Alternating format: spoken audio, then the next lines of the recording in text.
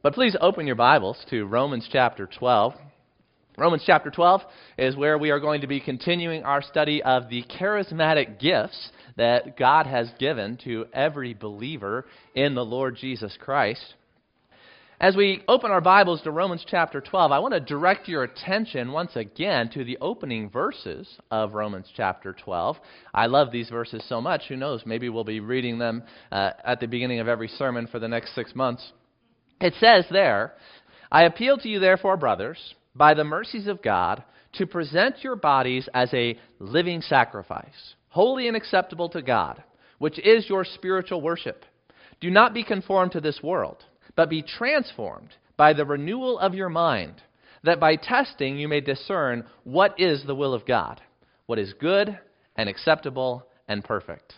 I love a verse like this. It is such a good summary verse of what the Christian life is all about. God does this for us in a number of places throughout Scripture. He'll give a general command that lays out the big picture. In the Old Testament, God gave very many specific commands. Some people count over 600 commands in the Old Testament. But when asked to summarize those Old Testament commands, the Lord Jesus Christ was able to boil them down to just 2 general commands. You shall love the Lord your God with all of your heart, soul, mind, and strength, and you shall love your neighbor as yourself. This is the law and the prophets, according to Jesus and his apostles. When God gives us a general command, it's a great way for us to look at the big picture.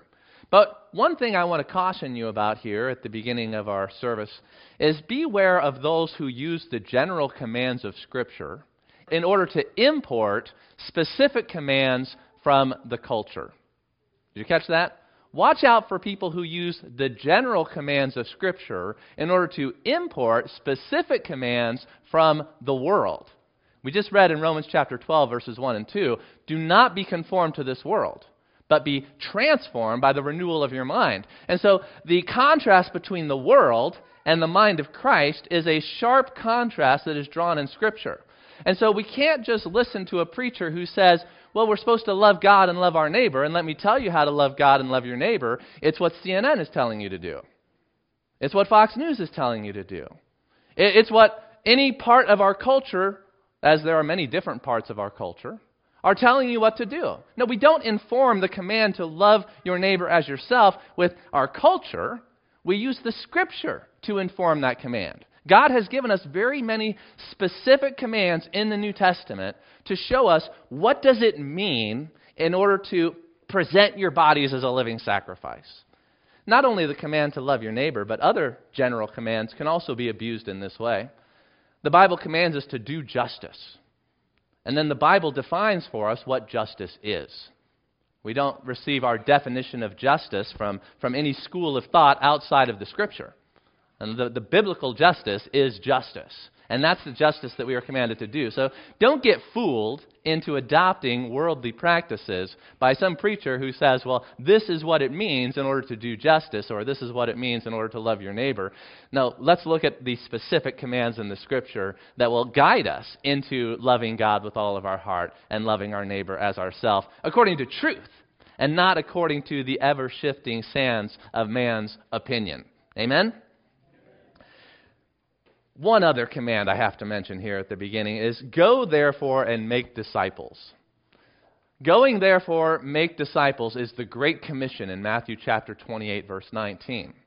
And how do we fulfill that Great Commission? What exactly did Jesus mean when he said, "Go and make disciples, baptizing them in the name of the Father, Son, and Holy Spirit, and teaching them to observe all that I've commanded"?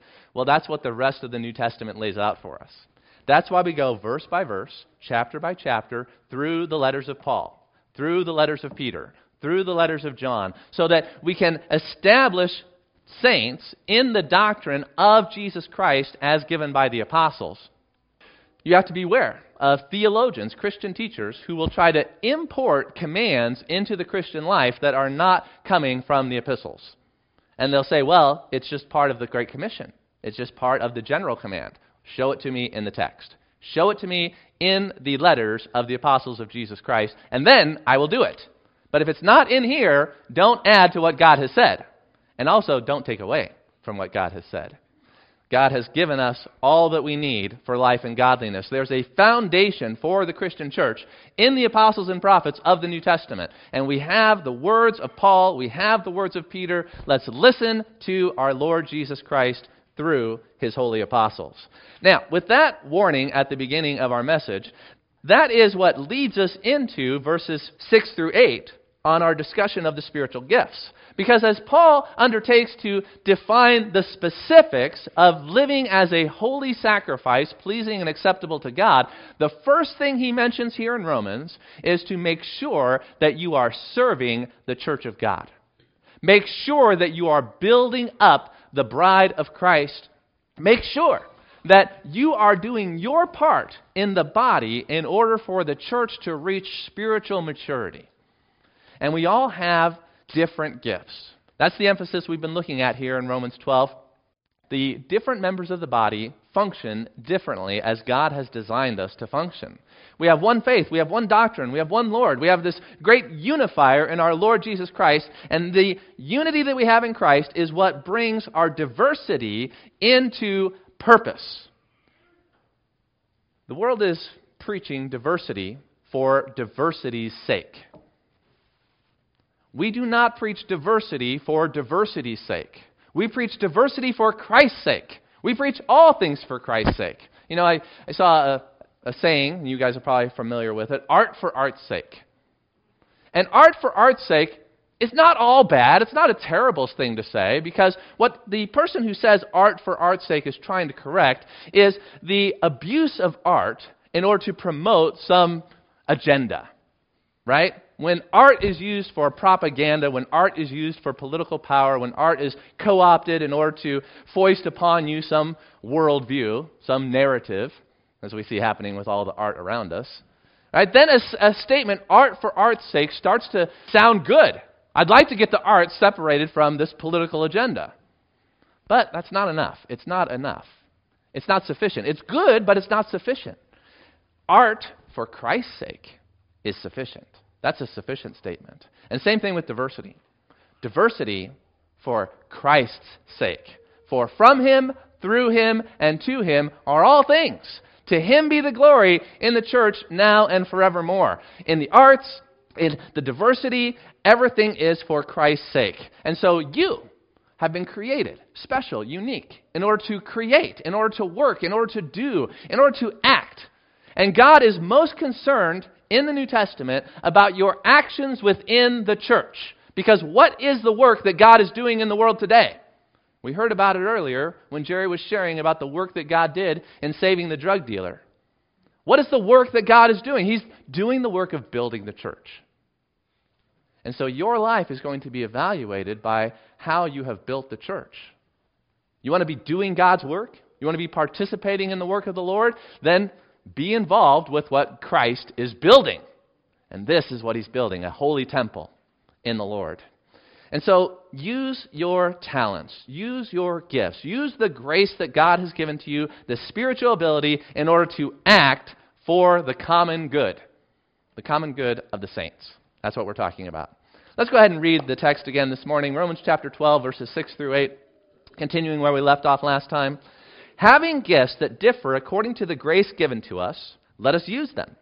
If prophecy, in proportion to our faith. If service, in our serving. The one who teaches, in his teaching. The one who exhorts, in his exhortation. The one who contributes, in generosity. The one who leads, with zeal. The one who does acts of mercy, with cheerfulness. Last week we were able to cover the first three: prophecy, service, and teaching.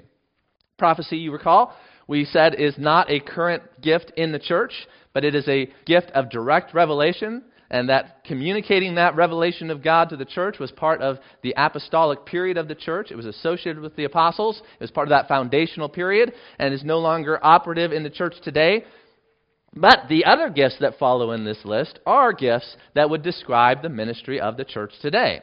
Not an all-inclusive list, not an exhaustive list, and not even a list that you should obsess about finding which one you are, but instead, the lists of the gifts in the New Testament, I believe the proper way to use them is just as an example of the various types of ministries that go on in the body of Christ. And I have some scriptural support for this because all the lists of the gifts in the New Testament are different. And even Peter's approach to listing the gifts is quite different from Paul's approach to listing the gifts. We read earlier in 1 Peter chapter 4 about how there are diverse gifts in the body, and Peter just put them into two categories: he who speaks and he who serves. And so there's lots of different ways to categorize things. There's lots of different ways to think about things. And so the Scripture reveals to us that we have spiritual abilities, we have spiritual graces. Don't get too caught up on the categorization, but instead focus on just doing what God has enabled you to do in the church. As we talked about last week, as a matter of review, everybody is involved in the ministry in various ways. Just like in a household, each member of the family is involved with different aspects of that household. I am learning, but I'm not a student. My kids are learning, and they are students because that's their major job right now. I will cook a meal, but that doesn't make me a chef. It doesn't even make me the house cook. I do a little bit of cooking, I do a little bit of cleaning, I do a little bit of learning, I do a little bit of driving. I do lots of things, but I still focus on one thing: the job of preaching. My wife does many things. And all of that is a part of her job of being a homemaker and a mother. And so we all have our focus. And don't get so focused on your focus that you don't do anything else, but also don't get so focused on something else that you don't get to do what God has really designed you to do in the church. If you allow yourself to become busy with all these ministries that are not the ministry God has called you to do, well, that's not good for the body, because the body isn't receiving the blessing of what God has really strengthened you to do. And it's not good for you, because you're going to get frustrated and tired. But when you're doing what God made you to do, focusing on that, then it benefits others and it brings joy to the soul. That's why Paul says, the one who serves should serve. The one who teaches should teach. The one who exhorts should exhort. Let's talk a little bit about exhortation in specific. The gift of exhortation, as Paul talks about it here, again, we don't know exactly how to define each one of these because he doesn't give us a definition. We just see how the word is used in the New Testament. We see it in a list and be able to compare it with other items in the list. And so we do our best to understand exactly what Paul had in mind when he lists these gifts. And from what we can tell, the gift of exhortation is a speaking gift. That seems fairly obvious, right? So this is in the category of speaking gifts that 1 Peter was talking about, but it's differentiated in Paul's thinking, his categories, from the gift of teaching, because the exhorter isn't so much focused on teaching you things, but instead the exhorter is more focused on encouraging you to do the things that you already know and believe. All right? So the church not only needs to grow in its knowledge of doctrine, but it also needs to grow in its practice of that doctrine. And so some teachers will have a more exhortative focus. Some preachers will have a more exhortation focus. Some teachers and preachers will be more skilled at just the instruction in the doctrine itself. And these are various ministries that God has given to the church.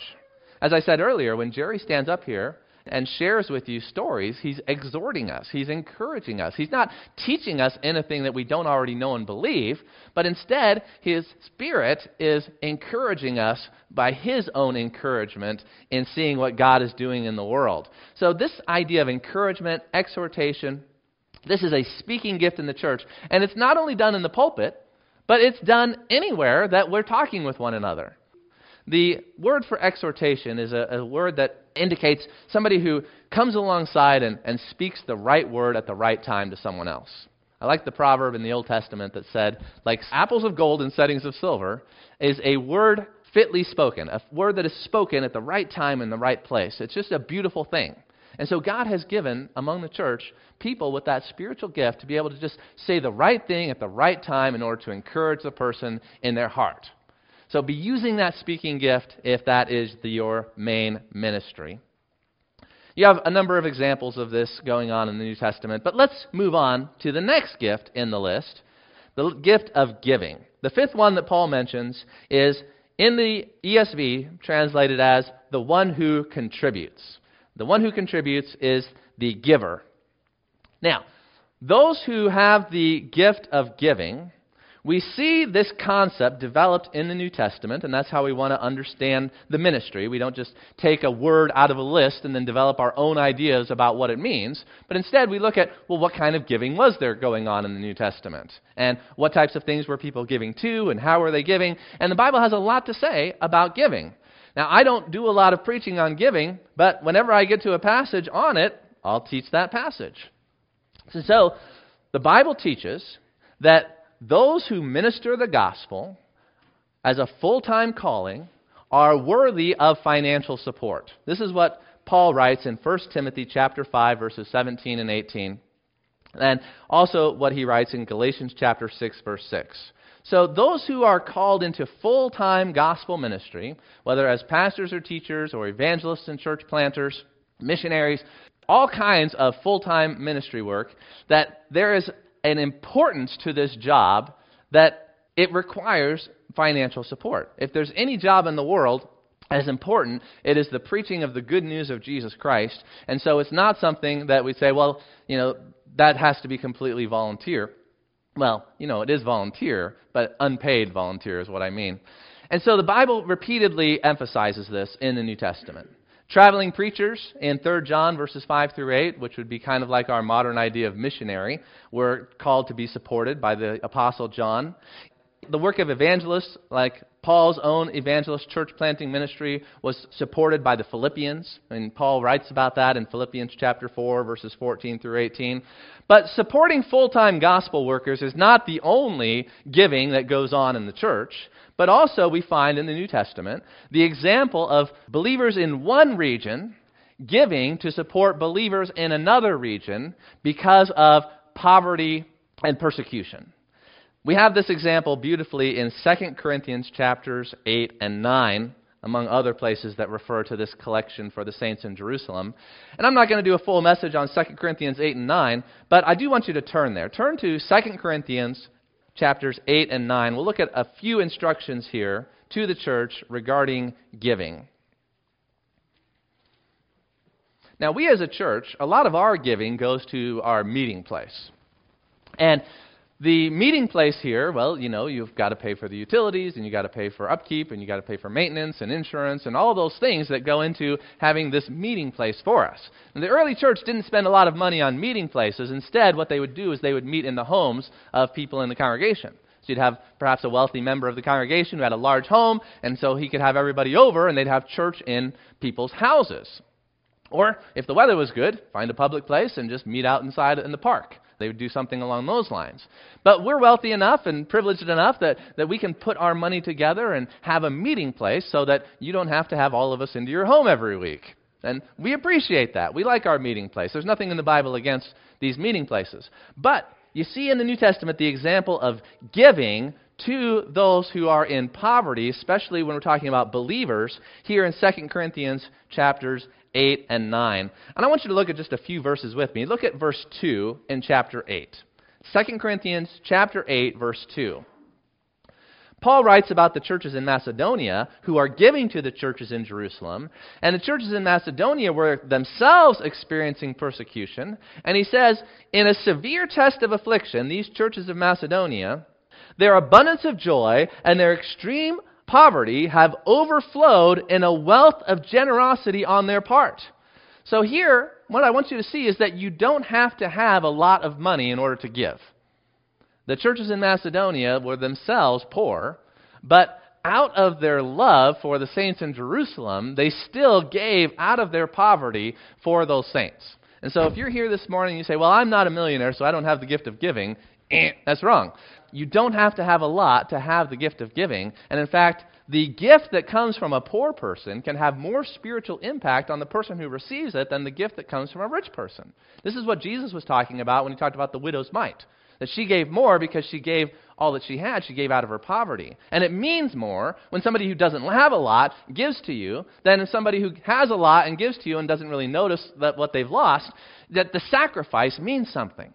And that's what we're talking about in spiritual things. We're talking about the spiritual meaning behind it. We're not just talking about the gift.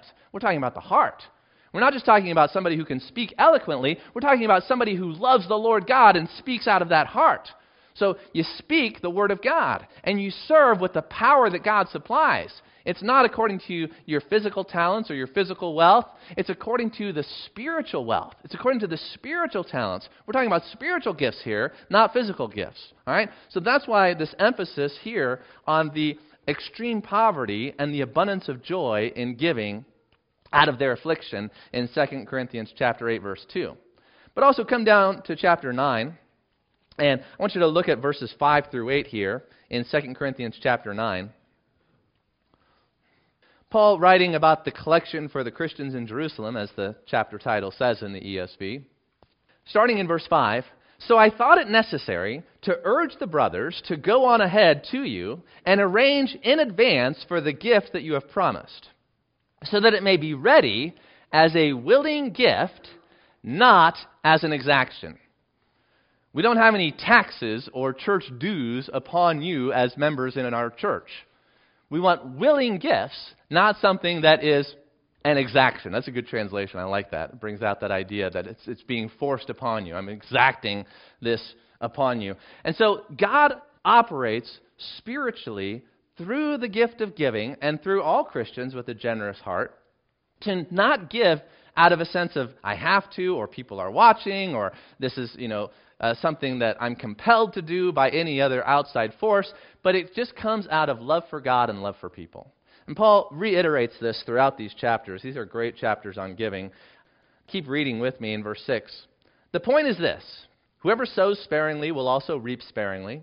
Whoever sows bountifully will also reap bountifully." Notice verse 7. Each one must give as he has decided in his heart, not reluctantly or under compulsion, for God loves a cheerful giver. You just go to God with your heart and you say, "God, what do you want me to do?" And you listen, and God puts on your heart what he wants you to do, and that's what you do. You don't let other people know about it if they don't have to know about it. You're not trying to get your name published or your name written on any monument, but instead you're just giving because you love God and you love the people that you're giving to. This is the cheerful heart of the giver.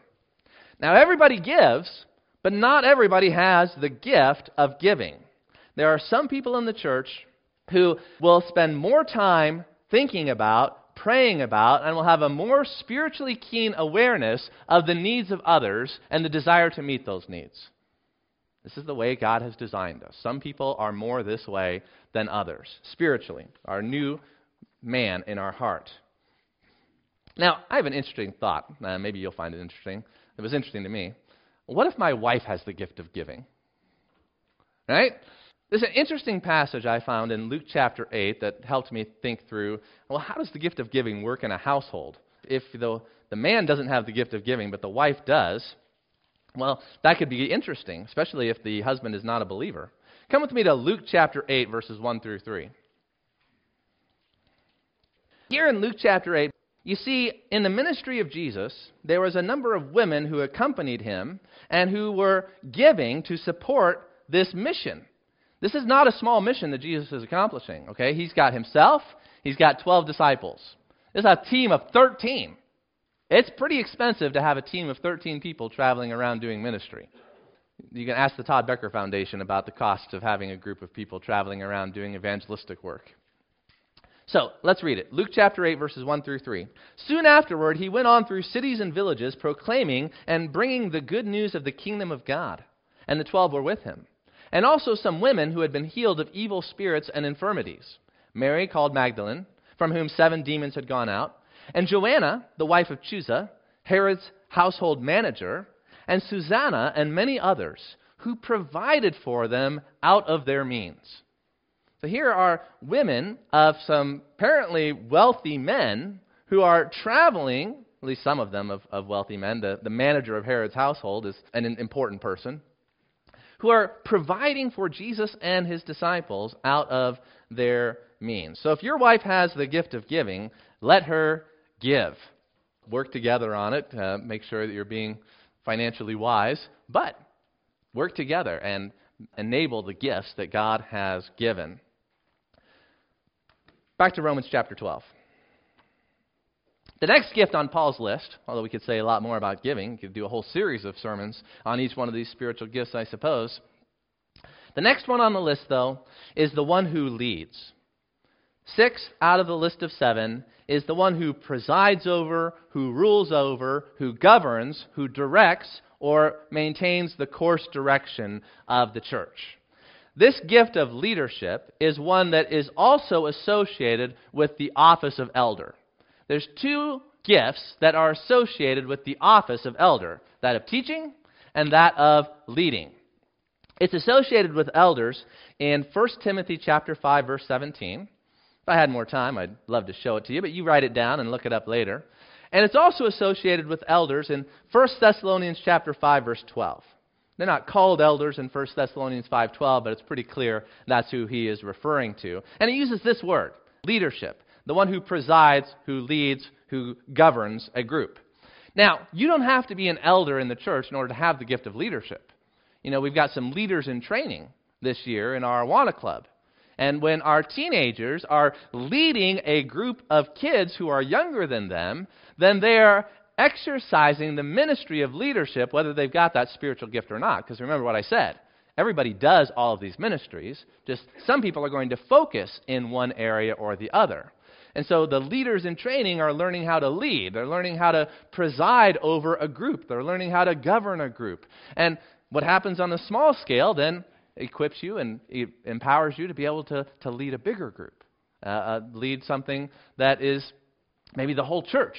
And some of the leaders in training might be elders in the church someday, and they're getting their training as leaders in Awana. So don't think that just because this gift is associated with an office, that just the officers of the church have it. No, there's many ways in which people lead. Women lead women. You don't even have to be a man to have the gift of leadership. You just have to be in a position where you are organizing and administrating and leading the service of others. And we need that in all kinds of areas. Not just elders and board members, but thinking about like Christian school administrators, youth leaders, all kinds of opportunities to lead in the church. And what manner are the leaders supposed to lead in? What is the characteristic of godly leaders according to Romans chapter 12, verse 8? Well, the leader leads with zeal. This word zeal is a beautiful word. It's a word that is used in a number of places in the New Testament to indicate a willing heart, an earnest heart, a heart that is eager to get the work done. So you're not just a leader filling a position because it needs to be filled. You're not just a leader sitting on the elder board so that we can have an extra person sitting on the elder board, but instead, you're coming to the meeting, you're getting together with that idea of, I have a heart to lead us in the right direction. I've got a heart for the church to make progress. I've got a heart for disciples to be made, and I'm going to be zealous about putting work into leadership. So often we find leaders who are reluctant leaders. And they don't really want to be leaders, but, you know, the church needs a leader, and people have put their name forward, so they're like, all right, I guess I'm a leader. And the all right, I guess I'm a leader is not the leader with zeal. The leader with zeal is the person who says, I'm a leader, follow me, I'm going to take us in the right direction. And so we need people like that in the church. There's lots of servants in the church, but service needs to be organized. There needs to be leaders who are organizing the servants in the church in order to carry out the ministry of service, which is really what the office of deacon was all about, right? The office of deacon was there in order to organize the servants so that they can serve.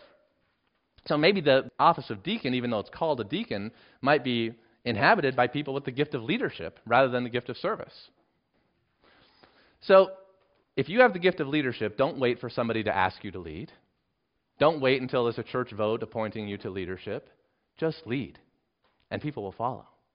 Just lead. And lead with zeal. All right, the next one, the last one on the list. The one who shows mercy. The one who does acts of mercy. I like that translation. The one who does acts of mercy. Because what we're looking at here in this whole list is the action of the church. You know, I was a baseball and football card collector as a kid. And most of the baseball and football cards, you just have the picture of the athlete, you know, smiling at the camera, holding a baseball bat or something like that. But then, you know, some of the cards had inaction, written on them. And so here's Bo Jackson in action, and he's hitting the ball, or he's catching the ball, he's running and leaping. And so the church is supposed to be the church, not just smiling and looking good. It's supposed to be the church in action. And what are the actions that we are taking as a church? Well, it's these 7.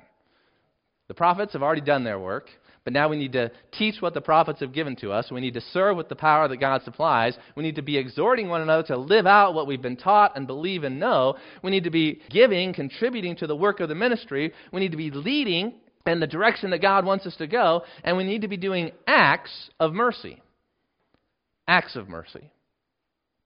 This is something that the New Testament points out on other occasions, that it's not enough just to say, you're in my thoughts and prayers. I mean, it's fine. There's nothing wrong with saying you're in my thoughts and prayers, as long as it's honest. But where's the action? Now, prayer is an action. I got you. I'm not downplaying the action of prayer. But the acts of mercy are meeting pressing needs. This is what Paul wrote to the church in Crete. He said, make sure that our people are not idle, but that they are acting to meet pressing needs so that they will not be unfruitful. Now, the gift of mercy is similar to the gift of giving or contributing because both of these people are meeting needs. The one who gives meets needs with money, and money solves all problems, right? If you got the money, you can hire anybody to do the action. But there are certain actions that are better done by people in the church than by hiring somebody to do it. And there's certain actions of mercy that are not just a money issue. Think about nursing home ministries and visiting shut-ins. You know, James chapter 1, verse 27 says, true and undefiled religion in the sight of God is to visit widows and orphans in their distress. There are lonely people in the world. There are people in the world, and there's people in the church who need interaction. They need friendship. We were not created to be isolated individuals living in solitary confinement. We were created to be a part of a family, to have friends. And you know, I like that name for Christians. There's one group of Christians that is called the Friends. And that's a great name for Christians. I'm not that fond of that group in particular because of doctrinal reasons, but I like the name, the Friends. You know, we're friends, and people need friendship. Now, I'm not going to meet all of your needs for friendship because I'm not a very friendly person. But some of you are very friendly.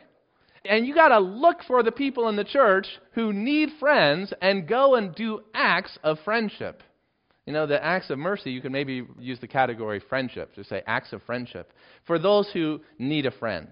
Ministry to the poor, ministry to the ill, the incapacitated, taking meals to new mothers, doing prison ministry, befriending those who don't have a lot of friends, and just spending time with them. Just spend time with people. This is a gift of mercy. Sometimes people don't need your money, they just need a friend, right? So this is the act of showing mercy. And when you're showing mercy, the Bible says, Paul says, you're supposed to do it with cheerfulness.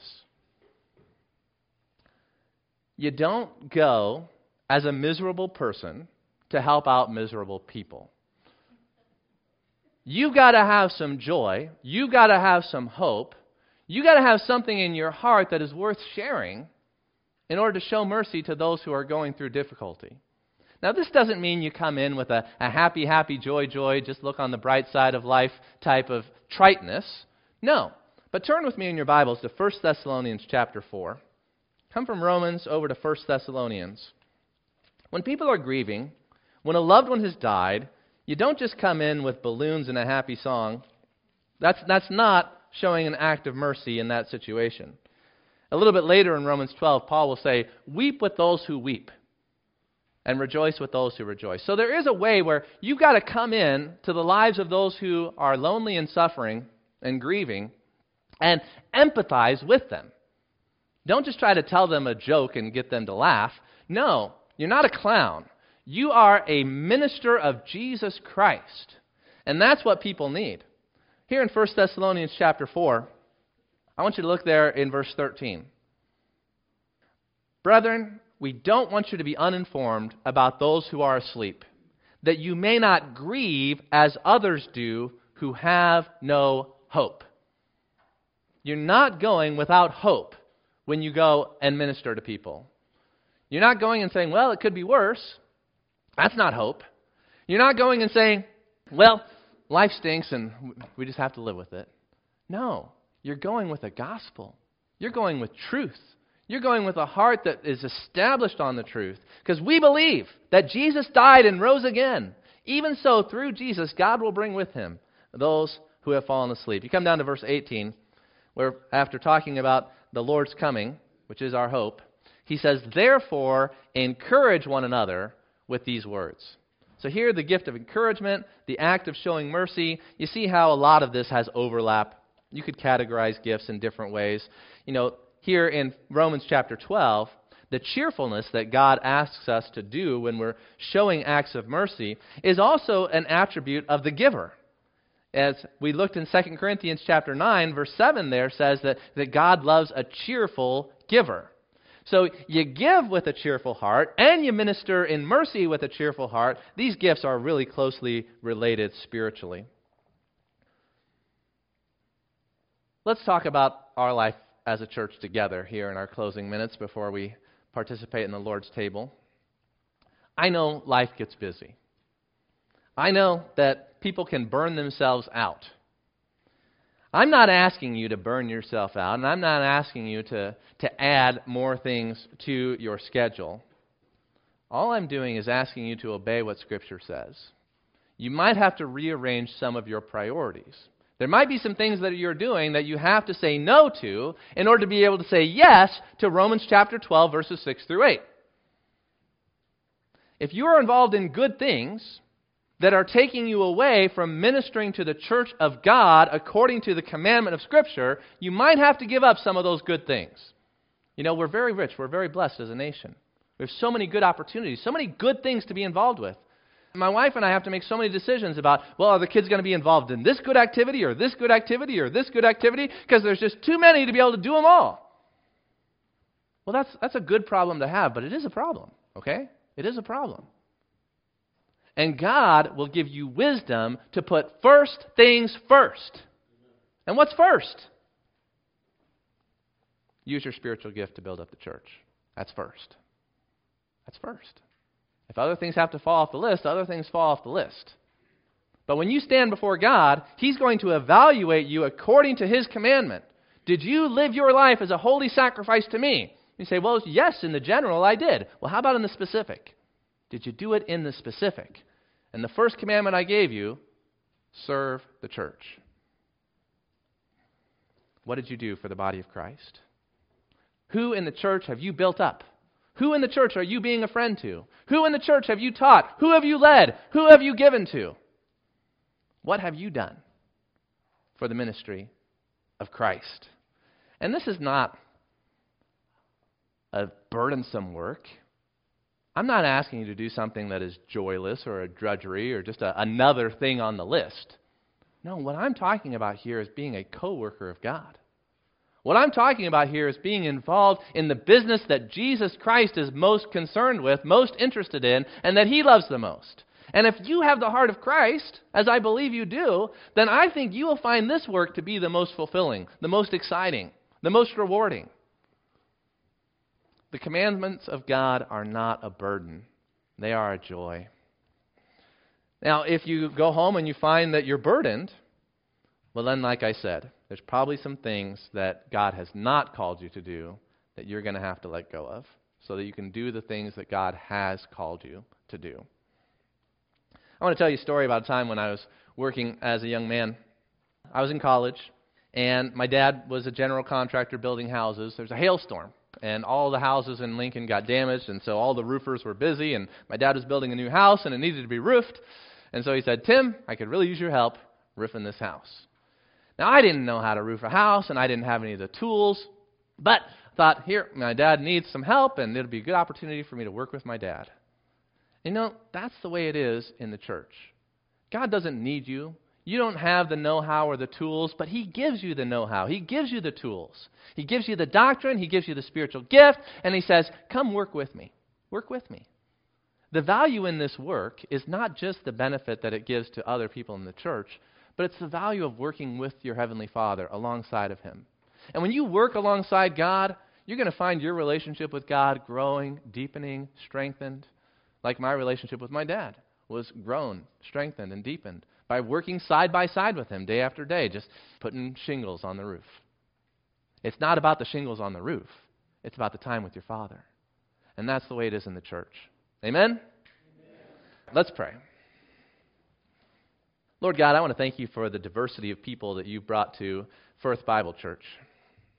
I thank you also for the unity of mind that you've created among a people of different ages, from different areas, with different families, different backgrounds, different likes, different interests. Lord, you've united us together with a common purpose. You've given us truth. Lord, I thank you for creating a unity out of our diversity. And I pray for each one of us, Lord, that you will give us strength to fulfill our ministry. Lord, place a ministry upon our heart. Give us a zeal and a burden for the work that you have called us to do, the work that you've designed us to do, the work that you have enabled us to do. And so that we might be able to enjoy the satisfaction of building something that is going to last for eternity, the holy temple of God. We thank you for it in Jesus' name. Amen.